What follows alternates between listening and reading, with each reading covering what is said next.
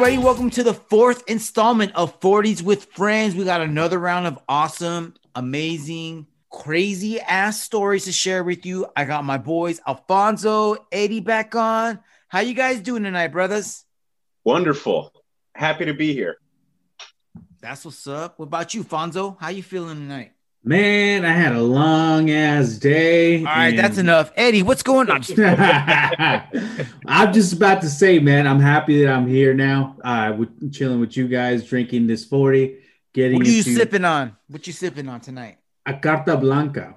Ooh, yeah, this is an old school. This is an old school, dude. Yeah. Dude, real side note, I remember every time I would go to my grandpa's house in Tijuana when I was a kid. Yeah. Like on our way, you would drive up this road, up this hill, and as you would turn, you'd be driving up this hill and you turn, the road would curve, and at a certain point on the curve, there was this giant building. And on the side of the building, it had the biggest Carta Blanca logo ever. So when I saw that, I knew I was almost to my grandpa's house. Good times. So I've always had a good place in my heart for that. So I'm glad. Carta Blanca, I'm almost home. Exactly. Yeah, this one reminds me of my grandpa. This is he would drink this when he was younger. I remember that. That's cool, that was the beer of choice back then. Yeah, that was his beer of choice, man. Man, a lot of people drank it. And then he used to drink remember Presidente brandy? Yes. You ever have that? Yes. Dude, my dad got me some like when I was like 17 or 16. That's what you get for your quinceañera the year after. Hey, trip out on this. I remember one time I went to my cousin's house in Tijuana and he had a little fridge in his room and he opened it up and he had like Red Bull size cans, but it was Presidente and Coke pre-mixed. What? Whoa. Yeah. How long ago was this? Oh, dude, this was like the 90s. I was really? I wasn't even 18 yet. I was young. Dude, that's an idea that needs a comeback. Seriously, dude. That seems like it's way ahead of its time. They were so good. You know what? We might have been in the future. I don't know. It was good though. No lie. No doubt. Did you enter what's the beginning of a black hole called? Time continuum? The event horizon. Yeah, you entered an event horizon, Frank. And now here I am to tell about it. So is that how we're gonna run the podcast for the next 50,000 years? Yeah, I think so. I'm gonna edit this out so that I was gonna say people are gonna start. Don't worry, guys. I got this covered. No one will know anything about our $1 million idea. If you're listening out there, everybody, by hearing this out, continue to listen to this podcast. You're acknowledging to an NDA. This is it. This is your only warning. We'll come after you. And make us. Are we going to do conspiracy realists podcast? This could be one of the things we talk about. I don't know what you mean by conspiracy because I just mean real news because I'm tired of fake. No. That's instead of theory, it's realist. Okay.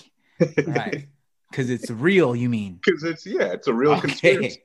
All right, guys. For this fourth rendition of 40s with Friends, I'd like to kick it off with something a story. I don't know if I'm sure you've all heard of it once I tell you what it's all about, but I've been learning about this guy for a long ass time. For some reason, he's just someone who I've really liked to read about, like to do more research on. When I was in college, I took a couple of geology classes and I was lucky enough to visit a lot of the landmarks where this guy actually hung out in. And I was able to give a talk about this guy in one of his, there was like this little ghost town where this guy used to hang out at. And it's like it's like a park now. And I was able to give a little talk about this guy here, and who I'm talking about is Joaquin Murrieta. I'm not sure if you guys ever heard of him. Hell yeah. But Joaquin Murrieta, some say he's a fictional character, some say he's a real person. But this is basically the inspiration for Batman, for Zorro, for you comic nerds out there like me and Fonz. Mm-hmm. But this is basically a story of revenge of, you know what? I'm tired of getting pushed around and I'm pushing back. And It's nitty gritty, man. And so, what do you guys know about this guy? What was like one of the things that stands out most? Just like when the gold rush came, he would like stand his ground. Right on. It's like the European settlers and the Americans coming from the east and the south. Yeah, like he pushed them back. Yes. Yeah. So he came into his heyday like after the Mexican-American War. So at around that time, United States just got California, and there was a lot of before that, it was Mexico. And so after the Mexican-American War, they came up with this treaty called the Treaty of Miguel. What is it? Oh man, Guadalupe Hidalgo? The Treaty of Guadalupe Hidalgo. I'm sorry. So they signed this treaty, and what this treaty basically said was, all right, you know what? This is the United States now, and any Mexicans that want to stay here can stay here.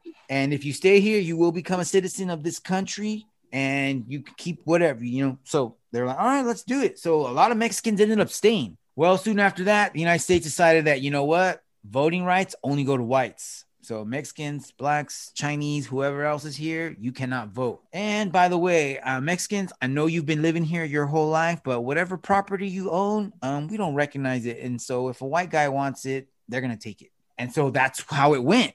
So yeah, pretty messed up. So, and also right around that time is when the gold rush era happened. So there's a lot of Westerners moving from the East Coast over here. And back then there was a lot of Native Americans. And guess what? Soon after that, there weren't so many. So for various reasons that we can get into at another time, because that'll take us a long ass time. But you guys pretty much already know what happened. And so to get back to Joaquin Murrieta, he ended up he was in his early 20s, very successful as a miner. This guy just knew what to do and amassed a small fortune fairly quickly. I don't know if he was married, but he was living with a woman who was his, partner. And I guess he was just too successful at the time. And he was getting a lot of threats to, hey, move out, leave your property. We're going to take it. And he never moved. And so one day a bunch of guys show up and they jump him. They tie him to a tree. They assaulted his wife in front of him and they took off. And they thought that, like, you know what, that's going to be it. And so it was enough. So he moved and he took her with him and he tried to start again, but it just wasn't, the location wasn't as fortunate as his previous location. So from there, he gave that up and then he started farming. That wasn't working out so well for him, but he was carving out a living. And so what I've read was, I'm not sure if she stuck around or not, but soon after he gave up the farming, he received a horse from a stepbrother. So he received a horse as a gift from a stepbrother. He rides this horse into town and a bunch of people say, oh, that's Tommy's horse. That's Tom's horse. That Mexican guy stole Tom's horse. So they yank him off the horse. They have their own, they don't even take him to court, dude. They don't even get cops. They're just like, no, you stole this. He tells them, what are you talking about? My stepbrother gave me this horse. I just got here. I don't know what you're talking about. Well, they took the horse and he had like $50K in cash on him. And they took that. They took that too, dude. And so he tried to explain what happened. He told him who he got the horse from, how he got the horse, all that. They didn't give a shit. They tied him to a tree. They fucking just whooped him. Horse whooped him. And now I guess they let him go eventually, but they went after his brother and they hung his brother, dude. No jury, no court, no trial. Just, you did it. That's who, you stole the horse. So they strung his brother up. And so that was enough. That was it. He was like, you know what? Fuck this. I'm over this. He just turned to John Wick, man. He went John Wick on these fools. And one by one, he started catching all these fools that hung his brother and whooped him on that tree that day. One guy, I want to say he like chopped his hands off. He shot him, chopped his hands off, put him on a horse, and the horse made its way back into town. And that's how they found that dude. And one by one, he got revenge on all those guys. Well, once that happened, he's like, all right, on to the next thing. I want, this land used to be Mexico's land. I want these people out of here. So he really did try hard to get these white settlers out of California. And so what did he do? He He stole anything he could, man. This guy rounded up just like a gang of banditos. And some of these dudes were super badass mofos, man, including this one guy who went by the name of Three Finger Jack. And so Three Finger Jack was like a crazy ass fool that didn't run with nobody. He just did his own thing. But Joaquin Murrieta was such a badass, such a leader, that he was able to get this guy and talk him into becoming like one of his generals, kind of like, basically, you know what I mean? Like, he was just a strong arm dude that he had at his, not at his disposal, but he had in his posse, you know what I mean? So these guys would go up and down California, and they were just messing with ranchers. They would steal their horses, burn their properties down, chase them out. I mean, originally they said he was kind of like the Mexican Robin Hood, but there's not a lot of stories about him giving back. So, I mean, I don't really know how much money he stole. I mean, there's stories of him robbing people and telling people like, hey, I don't want to hurt you, but I need money right now, and I need what you have, and I'll pay you back. Probably fucking lying, but he honestly didn't want to hurt people. And so he ended up taking so much shit that a lot of the miners in the area and a lot of the ranchers got like the army involved at that time. And they had a guy who worked for the whatever the sheriffs were back in those times. His name was Harry Love. So Harry Love was like a fucking cowboy cop back then who had a posse of guys, and he went around trying to catch Joaquin, and he was given a bounty of $5,000 to bring him in dead or alive. And so one day there was some guys who stole a bunch of horses here in Fresno County. Whoa. Yeah, dude. So these guys were like at the bottom of a hill, and Harry Love and his boys rolled up on a hill. They saw them and they gave chase, dude. They broke out, and they didn't get away. They ended up catching them. They shot one guy. They killed everybody. Supposedly, Three Finger Jack was one of the guys that was there, and they chopped his hand off. So Harry Love chopped his hand off to show everybody, hey, Three Finger Jack, he's dead. He got no more fingers. No more. He don't even got a hand, boy. And then one of the guys who they suspected to be Joaquin, they chopped his head off. Shit. Chopped that guy's head off, put it in a jar, and that was their proof. And so he collected his $5,000, and that jar went around like a California tour from spot to spot, and people would pay to go check it out. But it wasn't him. A lot of people said that it was not him. So they never proved if it was him or not. The head is actually gone now, so we can't even do DNA testing. I want to say it was like in a building in San Francisco during the earthquake in like 1908 or whenever that big quake hit, and the fires happened right after. So it was destroyed in that shit. But yeah, man, that's basically the legend of Joaquin Murrieta. That's crazy, man. Right?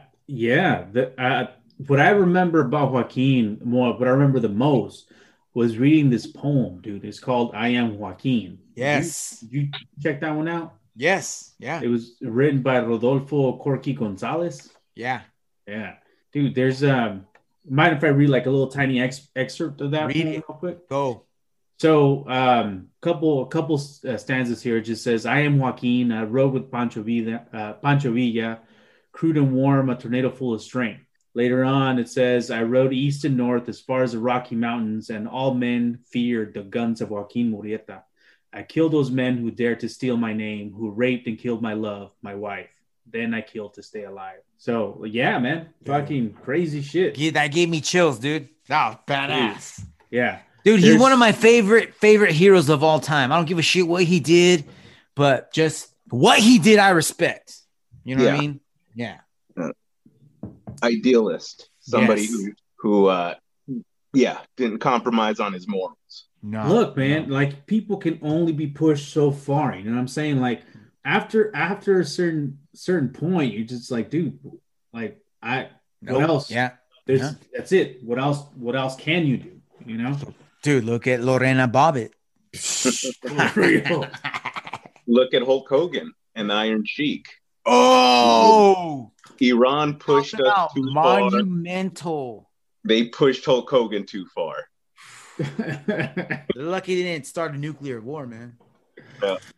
All right, man. Well, my story for today, man, is all about again, crazy shit, man. I was actually having trouble trying to find what I was going to talk about for this week. You know, and then just like last time, man, woke up, you know, scrolling through social media, whatnot, and I see this fucking story, and I'm like, what the fuck? This can't be real. So apparently, Elon Musk has implanted some fucking chips into this monkey brain. And this fucking monkey. Wait, what kind of monkey? I don't know, man. Like, it's the kind that rich people buy. Ooh, yeah. This matters the most. Macabre? Is it? Don't tell me it's a macaque. Yeah. No. Yeah. So one of these monkeys, dude, they fucking some monkeys are smarter than others, fool. This monkey is able to play Pong, like the video game Pong, with his mind only. Like he's able to move that little motherfucking thing, and like that's like I'm like, really? This can't seriously? Like, yeah. I mean, dude, why didn't they like let him play Street Fighter 2 with his mind instead of Pong? Have you ever seen Planet of the Apes? Baby steps. Planet of the Apes. I think that was too I've soon. seen Planet of the Apes. That's why I wouldn't have even put a microchip in a monkey brain.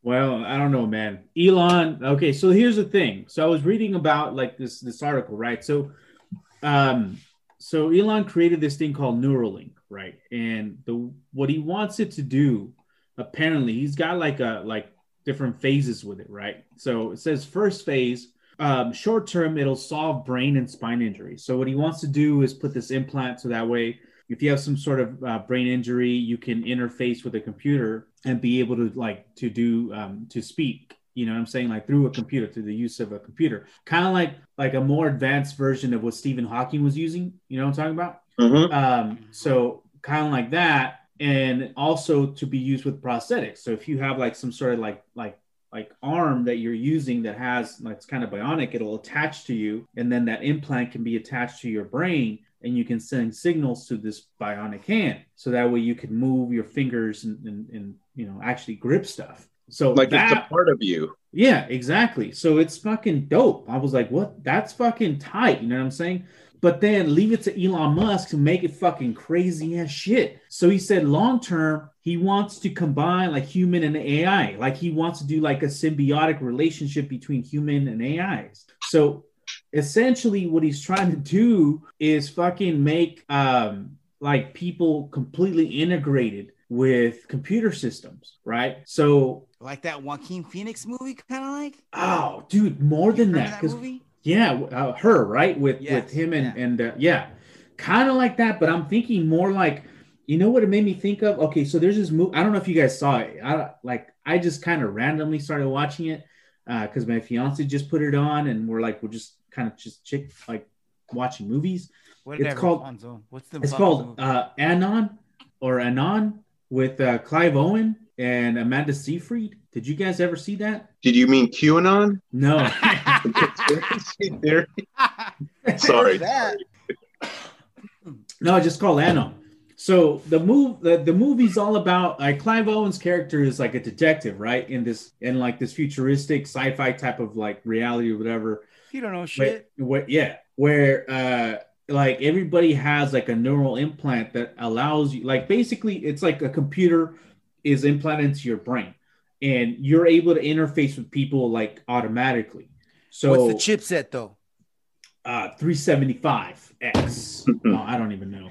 So basically what it is, it's like let's pretend that you and I meet up, right? And or I could just fucking call you like straight out of my brain. I could just video call you, and like a little like screen will pop up in my field of vision, and I can see you. You know what I'm saying? And you can see me. And what you if can Dan's baiting it? Well, I mean, I guess we would see that. So, but not only that, but we can send each other like video and audio files. So I can send you like a memory. You know what I'm saying? So that's what he kind of wants to do. Like and more, when me and you saw that kid do that flying cartwheel slide kick, I could like send that. You that because hey, that's remember? Fucking cool. That's in the movie, or is this? That's in the movie, man. But Elon Musk was saying something similar. As a matter of fact, he says that he claims that Neuralink could allow humans to send concepts to one another using telepathy, right? So that's what I was talking to you about, and exists in a saved state where after you die, your consciousness and memories can be put into a robot or other human. What? Yeah. They did that about 6 years ago. One of NASA's top scientists quit because her lover was dying of cancer, and she downloaded her consciousness onto a disk and uploaded it into a cyborg that's basically just like the bust and the face and the head that looks exactly like the girl that died. Oh my! It's called Bina 47 is the name of the robot, but it has its own thoughts. It has its own goals. Alfonso wants to know if she has hands. No, but a mouth. She does have a mouth. There you go, Alfonso. And so she has goals. She wants to become the first robot doctor, but she's learning. Like So Elon Musk. Is she on social media? Does she have an OnlyFans? You could ask her. She would reply to you. But Elon Musk is like, why don't we fucking take that and add that to a conscious human? See where we could go. Let's take it to the next level, guys. Yeah, this is nuts, man. I'm over SpaceX and Hyperloop. What's next? I'm bored.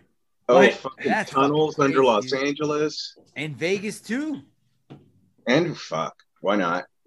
All right, here's all right. I remember a long time ago, right? And I think Frank, you might have been there. One of our friends. Remember back in the day when they were making cell phones smaller and smaller? Yeah. Yeah. Remember, like before they had like screens on them and shit, and they were just making them hella small. And I remember like at one point, they're fun. I remember at one point, like I had like this really fucking small ass little phone. And just because it was small didn't mean you had to put up your butthole, fool. Hey man, where else was gonna put it? But one of our friends was like, dude, what the fuck? Let me see your phone. He was tripping out how small it was, dude. And he was like legit like saying they're gonna make these things so small that like they're gonna be like tiny and you can actually be like implant them in your brain. He goes like, dude, we're gonna have like phones in our brains. You can just think. Shane said that. Right.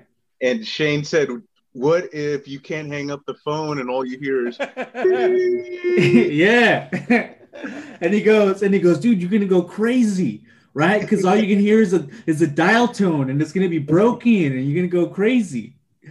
And he goes, what if you go crazy and you just want to get the dial tone out of your head, and you just want to like drill your head, and we're gonna, and you're gonna die, or dude, we're all gonna die.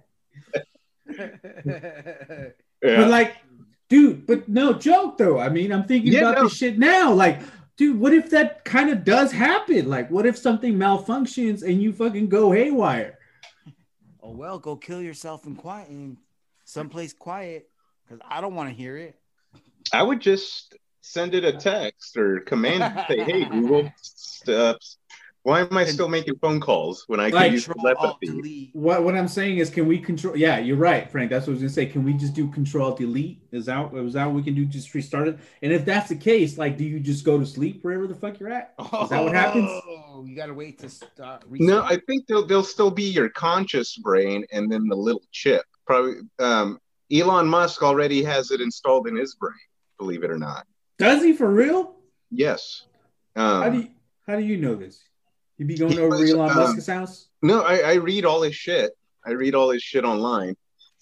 He drilled like a dime-sized hole in his skull, took out that part of the skull, put in the chip, put the skull back in, and eventually it healed. So His cell phone's in his brain. You say that like he just patched some drywall. Oh, that's how he described it. But I'm excited for the technology just because I was diagnosed with Huntington's disease, and his main priority is people with neurological diseases. So let's say the Huntington's gene starts expressing himself. Mm-hmm. This chip, or whatever you want to call it, would send a counter shockwave to prevent it from spreading. Like, that's pretty much what would happen in a nutshell. That's amazing, dude. Yeah, it's mind blowing, man. It's so people with like epilepsy, Huntington's disease. What about like Parkinson's or dementia or? It's all the same shit, man. It's all in the same category. The research is all tied together. Yeah, and so you think about it, we are already fucking cyborgs, except the computer parts on the outside of our body. Yeah, I mean, every time we drive a fucking car, every time we're on a cell phone, every time we get on our laptops or tablets, he just wants to put that shit inside.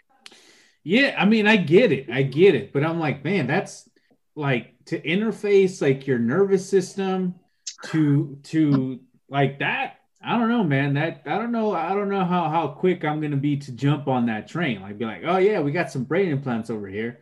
You said the same thing about guacamole on a cheeseburger. Remember that? I don't know. Remember that? I don't know about that. This is crazy. This is too advanced. But no joke though. It's not supposed to happen. You really think we're gonna see this actually play out in our lifetimes? Yeah. Oh man. yeah. Hell yeah. Within the next 5 years, man. 5 years. That's ambitious, my friend. Like, well, because what scale you think? I'm sorry. No, it's okay. I'm just saying, what scale do you think it's gonna be like at what level are we gonna see this being implemented in 5 years? I think I'll be able to ask Google to give play search for Bigfoot pictures, or play DJ Quick in my car. And DJ Quick will already be playing in my Tesla by the time I get it. Will already be driving my car. Really? DJ Quick works for Uber. He'll be picking me up. Wow, man. That's a bold statement. That's a bold statement. 5 years, so 2026, huh? Yeah. It's gonna. I mean, fuck, man. We already have cars that are driving themselves. Yeah, but I feel like in an engineering sense, that's a lot more. It's easier to do than interface with somebody's like extremely complex, fucking cortex and shit. I guess what the missing information is like what does the technology look like now? What are his current findings? What does he have that we don't know about? How far advanced is he with this shit? Look, I'm just saying, I'm excited, dude. Like it seems like at least it's for his short-term plans, to use it for medical purposes, it seems amazing and it's awesome, and I would love to see it work that way. The long-term sci-fi shit, man, that scares the shit out of me. I don't know. Terminators are right around the corner. I'm telling you, fucking Skynet. T-1000. Oh well, just gotta adapt. Yeah. Yep. Jiu-Jitsu works on robots too. I don't know, man. I don't know. I don't think they have. They don't have. I don't think you can do a blood choke on a T-1000. But I can heel hook the shit out of him, and he can't walk. Why ain't you walking, boo? Micro adjustments. Yeah, but it would be badass though. White belt.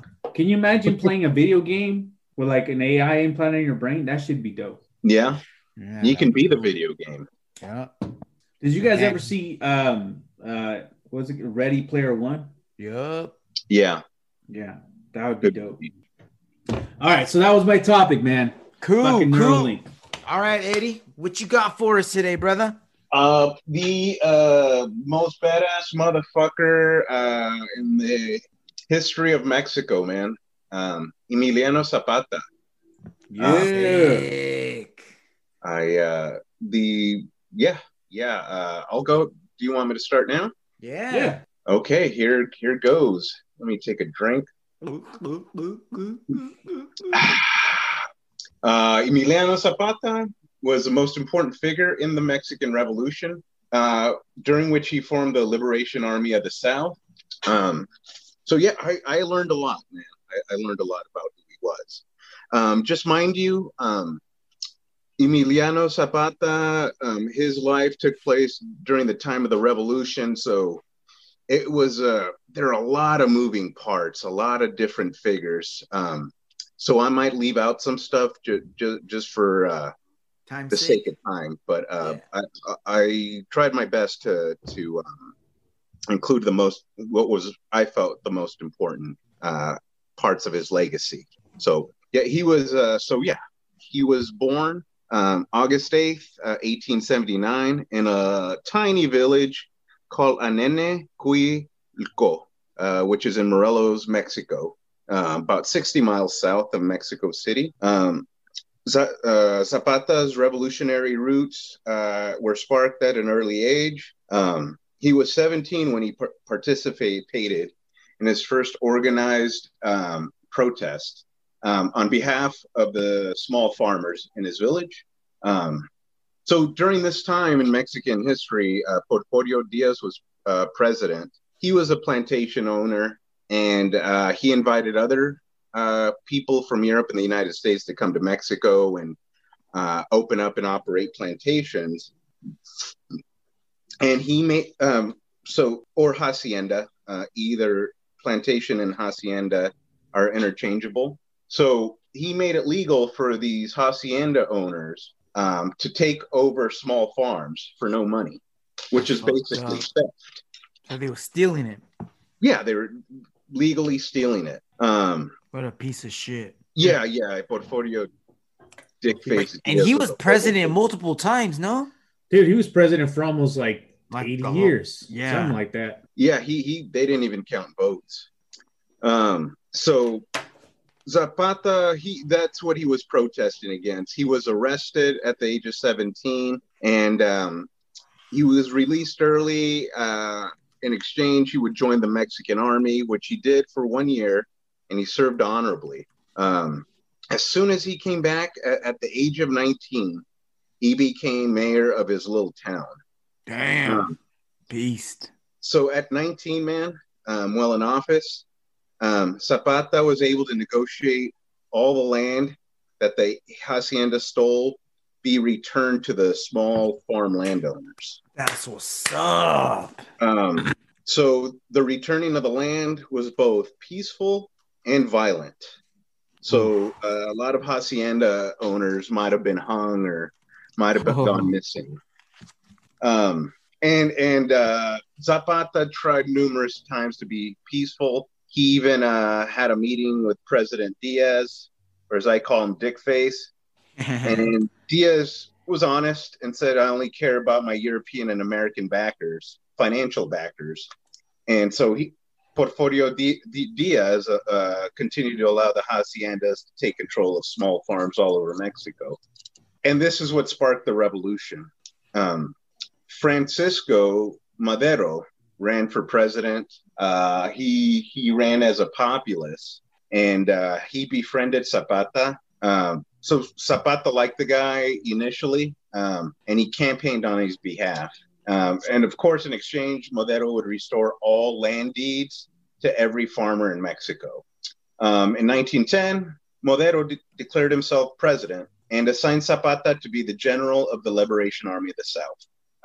Zapata's troops were steamrolling through Diaz's army, and in May of 1911, he captured the most important post for the Diaz army, Coahuila, which meant the beginning of the Emperor Diaz, basically.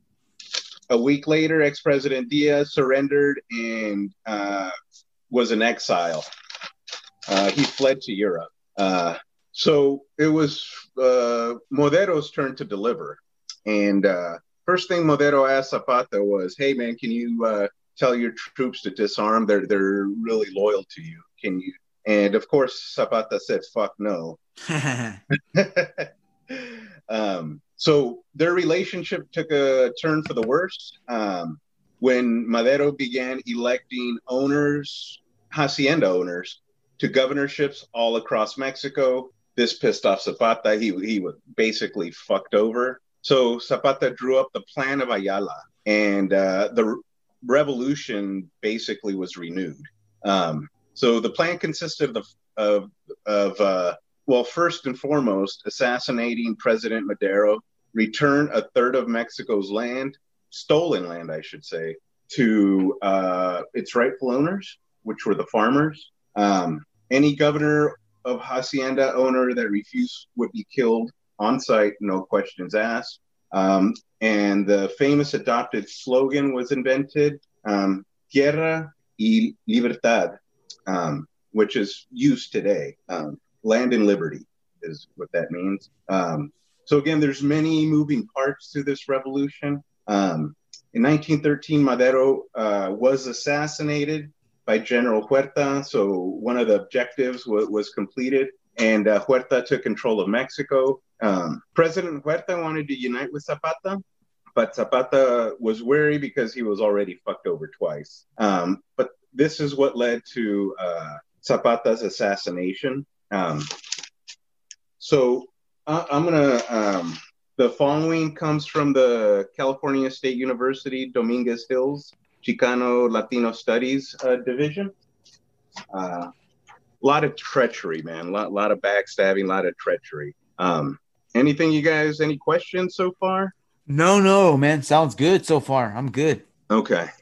So a lot of so mind you, Zapata grew up as a farmer, the son of farmers, orphaned at 17, became mayor at the age of 19, and that led him to become Mexico's most important revolutionary figure.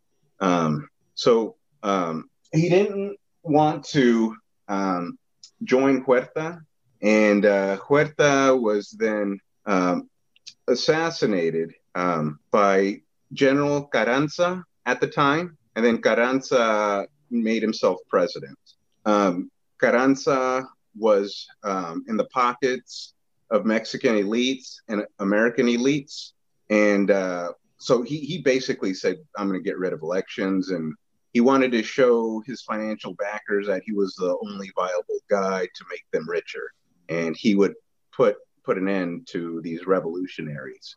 And so in 1919, Jesus Guajardo, who worked for President Carranza, not happy with the way things were turning out. He had a guilty conscience. He was tired of fighting for a president who only cared about the interests of foreigners. And so he let it be known that, hey, tell Zapata I want to meet up with him. I want to join his army. So Zapata wrote a letter to him. And the letter was intercepted by Carranza's army, and they arrested Guajardo, who was a lieutenant at the time.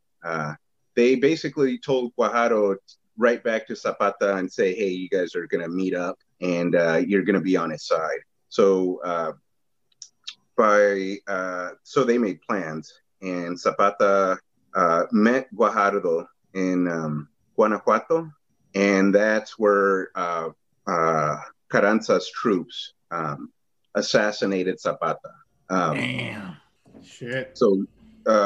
So he was basically duped into meeting Guajardo, and so he was gunned down, and they took his body through all through Mexico City just to show the farmers that we killed your boy. They displayed his body in Hualta and Mexico City for 24 hours in each town, and they photographed his body. Damn, dude. Yeah. This is he was a thorn in the side of a lot of people who wanted power. So that's how Zapata died, man. Like every true revolutionary. But he fought on the side of the poor and on the side of the have-nots. And I think his legacy is, well, manyfold. I mean, overcoming great odds. He was a visionary. And a lot of what was written in the 1917 Mexican Constitution were Zapata's ideas. And so, yeah, he was a great contributor to not just like Mexican history, but world history in general. So, yeah, that's it for me, guys. It got a little jumbled at the end because there was just so many things to mention. Oh, and no I worries, wanted man. to sum it up like in like 5 or 6 sentences. Yeah, no, man, it's hard to do. He has just a long storied history. Yeah, dude, he's one of those figures that like it's hard, man, because like you, I mean, I grew up right hearing stories about him and stuff like that, and a lot of stuff that you hear, like a lot of stuff that I heard before I started reading into it, and and going into the history, it almost seemed more fantastical than anything. It was more like mythical stuff, So I'm glad to know like more factual things. So I really appreciate that you took the time to do that. Dude, but he like my greatest like questions about like, well, like how does a person just wake up and do this? You know what I'm saying? Like, just like you were talking about Joaquin Murrieta, like earlier before, right? Like what drives these people to just continue doing this over and over? And like, especially after like he got fucked over a couple times, right? Like by his own government. It's like, why continue to fight? Why continue to do it? You know what I'm saying? Even if you seem like you're not going anywhere, because that's what it seemed like for a while, right? For him. I just think guilty conscience. I don't know he just felt the need to do something. Yeah. I mean, that must be it. Lack of fear. Just not. I don't know. Not everyone's made the same. Yeah, you're probably right there. Just people are just different. Some people want to start a revolution. Other people want fucking to make cyborgs. I don't know. Well, I mean, even everybody wants to rule the world, man. Yeah, I don't know. He was. I mean, he inspired Obrador to run for president, and Obrador became president. And he's using. Let's not talk about that guy. Okay. You don't like Obrador? I don't know, man. If you see half the shit he's doing, I'm like, well, what the hell? What are you doing, man? What are you doing over there? Well, he loves hanging out with the people. Seems like he just loves hanging out. Period. Yeah. Like, you don't like doing nothing else. Anyways, that's beside the point. Don't get me started. Doing a bad job, Obrador?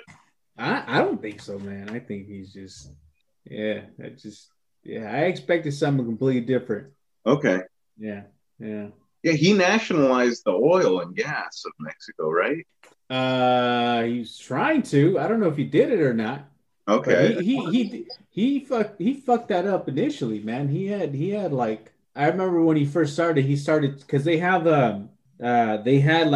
like massive petroleum theft in Mexico, right? Did you guys hear about that? Yeah. No.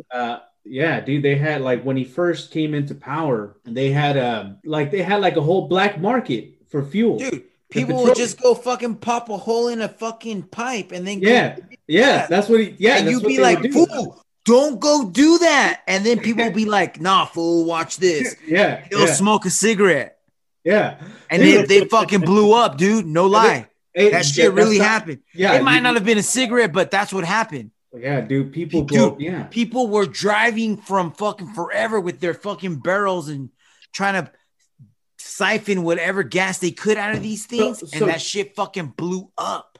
Yeah. Oh my god. So check this out. So like when he first came into power, he's like, I'm gonna do something about this shit. I think they were called like huachicoleros or something like that.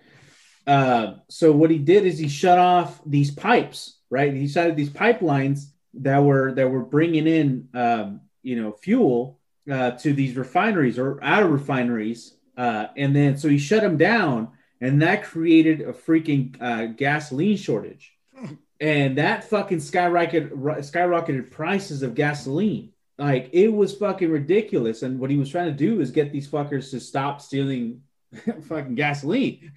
That shit didn't work. Like you can't, like, unless you're gonna fucking have like miles of this shit being patrolled by the fucking government, by the federalists or whatever, it's not gonna happen. And in a lot of cases, these motherfuckers were like, they knew exactly what was happening because they were getting a cut out of it. So it's like, they were in on it. Yeah, it wasn't gonna happen. So he did that shit. That didn't work. Man, like he just had he's been having a terrible go at of shit, and like that country's in. They need a lot of help, man. It's just corrupt from the core. And until they fix that first problem, until they get rid of those people, which they never will, because they've been there since forever. It's always been. I mean, look at what Eddie just talked about. Yeah. I'm sorry, but whatever, man. No.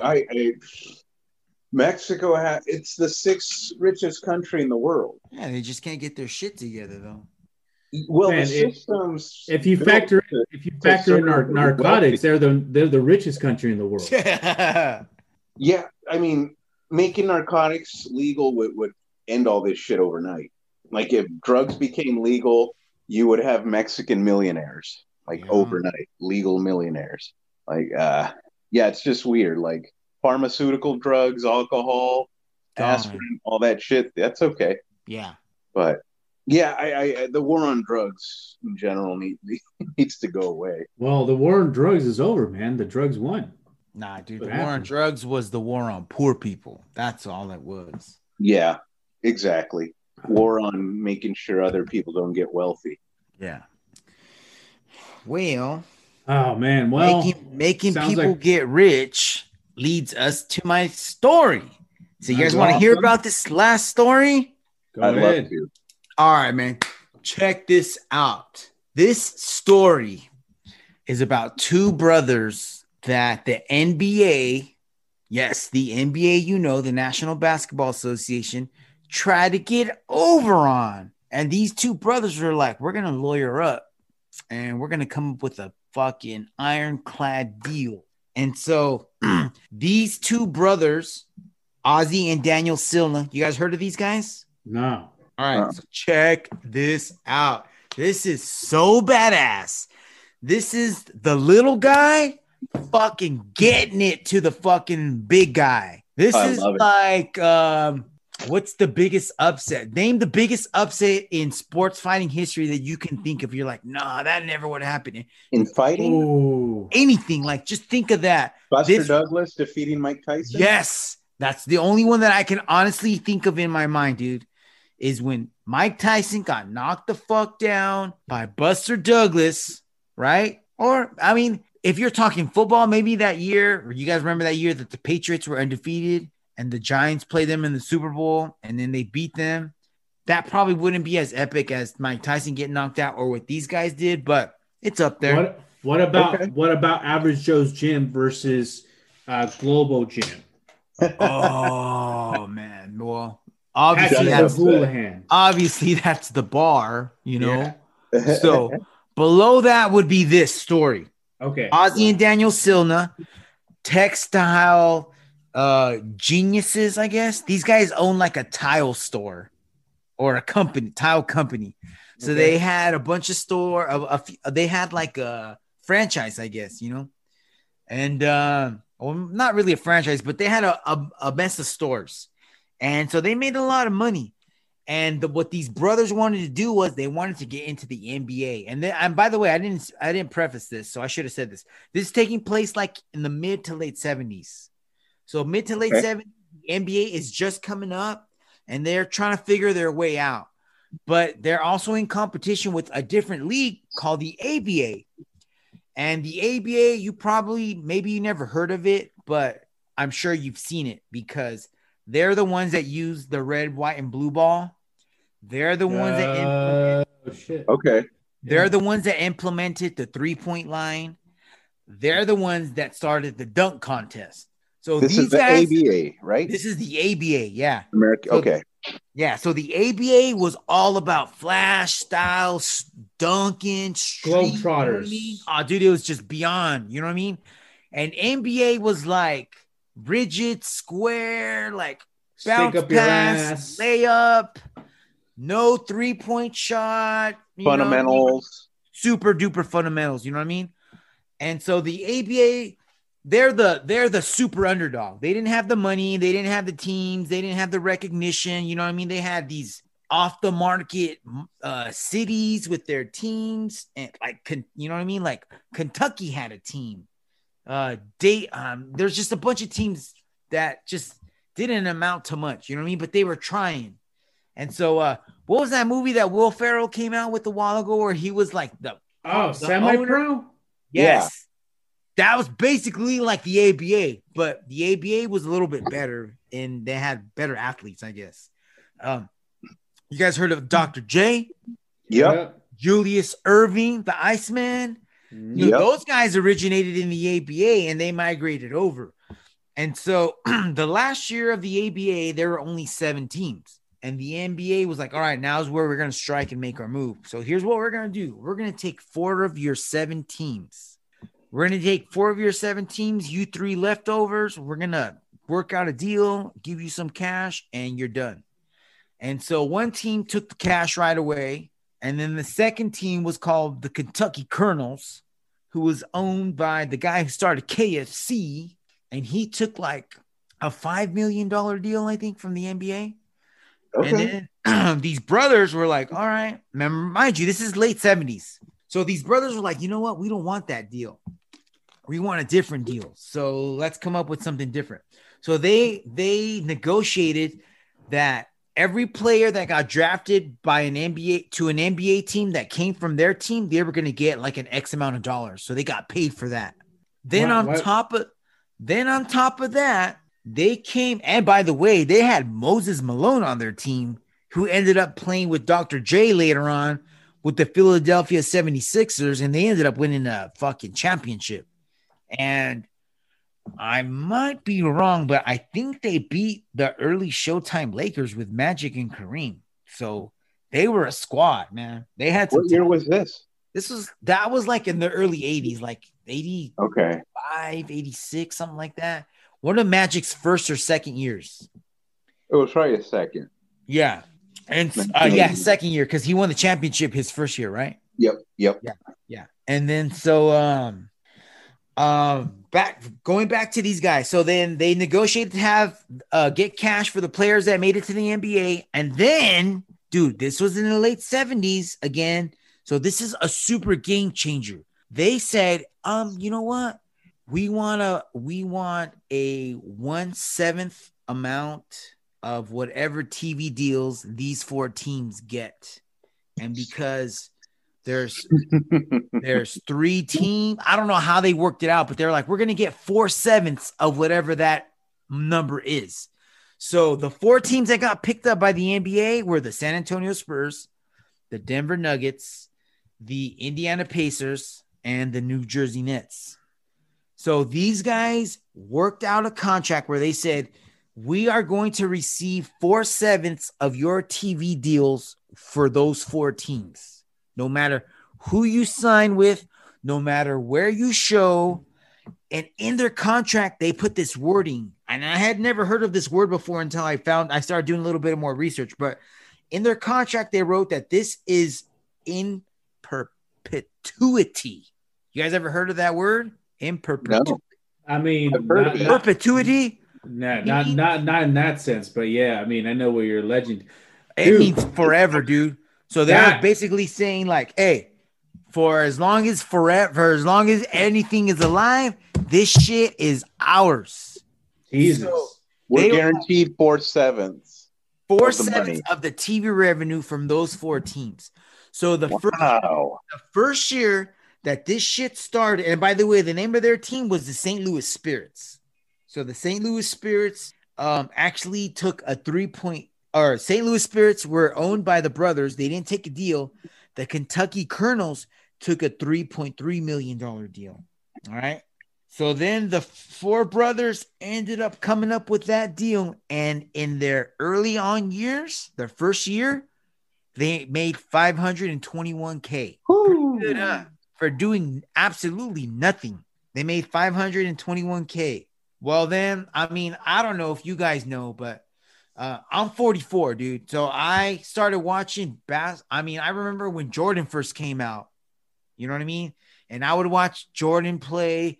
Anytime he played the Atlanta Hawks, I knew it was going to be on TBS. So I would put it on TBS. You know, TBS had a TV deal. NBC had an NBA deal. CBS had a TV deal. And so in the 80s, this number started creeping up. So by the mid 80s, they were making over $4 million a year. Wow. Dude, by the late 90s, it was over $12 million. Fuck. From 2003 to through 2006, they were making over $15 million, dude. Wow. 2010, it went up to over 17 mil, dude. Just chilling. Just they didn't have to do shit. Just You chilling. didn't have to do shit. Just go to the bank and pick up that money. Right? That's Check too this much out. work. Check Wait, I this got out. sell. Can you sell me my cash? Can you just deposit? Dude, check this out. In the early 80s, the NBA was like, hey, you know what? We need to kill this deal. We need to fucking buy these fools out. Yeah, no shit. So they've worked some shit out and they're like, all right, we'll give you guys I want to say it was like $2 or $5 million. Or no, the brothers said, hey, just give us $5 million and it's over. And the NBA was like, no, that's too much. What? Fuck you. So it kept going. Finally, in 2014, the NBA settled for $500 million, dude. What? Dude, they got them for 500 mil on top of all the other shit that they were already getting. So they were like, all right, we're good. We got you. Because, and you know why the NBA ended up giving them that deal? Because the brothers had taken them back to court. The brothers took the NBA back to court and was like, hey, you know what? These guys are making money off of online broadcasts, their own network, and international broadcasts. And when we originally made our deal, that wasn't even a thing. So we're owed that. So we want that too. And here's all you got to do. Can you please read that line right there? In perpetuity, man. I would carry a mic in my briefcase just so I can drop the mic. I would have that tattooed on my hand, like on my wrist or my forearm. In perpetuity. God, how you gonna pay for this? How you pay for this, Mr. Garcia? NBA, man. In perpetuity, you know what I mean? Dude, these guys were so smart, man. Just got over on them, man. One of the few times in history where the little guy got over on the big guy, big time. You know what I mean? Yeah. Good story. With one word. Yes. Words are so important. Like I can't even say the word right. I would for 500 million. I'd say it right. Eventually, I'd get it right. Eventually. All I gotta say, fellas, we got two friends who are lawyers. When this podcast starts making it big, we gotta get them to put in that word into our contracts. I'm just saying. Alfonso just wants mashed potatoes and mac and cheese for in perpetuity, guys. For life. And then he will take the cash. I'm gonna buy you the best mac and cheese, and the best mashed potatoes. Though. I'm just saying, dude. Look, you make fun of my mashed potatoes right now, but let me tell you, when the world economy collapses and your money ain't worth shit, you're gonna come after me with my mashed potatoes. I'll be like, fuck you. As long as we're not in the potato famine, get out of here. You're good. Oh man. I'm just saying. All right, man. That's it for that's all I got for tonight, guys. Anything else you guys want to add? I'm good, man. No. All right, let's wrap this up, man. Eddie, Fonz, anything you want to say to the listeners out there before we head on out? Go ahead, Eddie. Just thank you guys, man. I love doing this. I thank you for taking me along for the ride. This has been fun. Fonzo? All right, man. I just got to say, I love wrapping up this last episode 4. Can't wait to do it again, hopefully soon. Frank, Ed, man, I love talking to you guys about all kinds of stupid shit. And cool ass shit, because you guys school me. My topics are all over the place, but enjoy hanging out with you guys. Can't wait to do it again. Listeners out there, hope you guys enjoy it. We'll talk to you guys soon. Jiu-Jitsu's coming back pretty soon. Stay tuned. That's a great segue, because I was just about to mention, this is the last episode of 40s with Friends, just something different that we wanted to try, and hope you guys liked it. If you did, please share it with your friends. Let them know. We would love to have more listeners, more fans. And if there's any topics you guys would like us to cover in the future, please let us know. Visit us at jiujitsuc2c.com. Scroll down to the bottom right-hand corner. Look for that little blue microphone. Click on it, leave us a voicemail, or you can just email us. You can IM us or DM us on, what are we on? Insta, Facebook, Twitter. We got a YouTube channel now. We're coming up, y'all. We're building the content little by little, man. And just like Fonzo said, Jiu-Jitsu C2C is back next week. We want to get Christian in talking about high rollers. I know Vic and Sean got a super fight coming up in OKC. Hopefully we can get them in. And the vaccines are rolling out. So, hey, keep your fingers crossed. Hopefully jiu-jitsu opens back up and we can start doing tournaments and stuff, man. In the meantime, everybody, thank you so much for listening. Like I said, we really hope you enjoyed this episode. Visit us at our website at Jiu-Jitsu C2C, or if you already subscribe to this podcast, you're going to get this episode next. Otherwise, look for us on iTunes, Google Podcast, Stitcher Radio, Google, Amazon Podcasts. I'm sorry, man. Spotify, that's right, man. With that being said, you guys have a great night. Be safe. Take care, everybody. And can't wait to get to you guys next week, man. Thank you.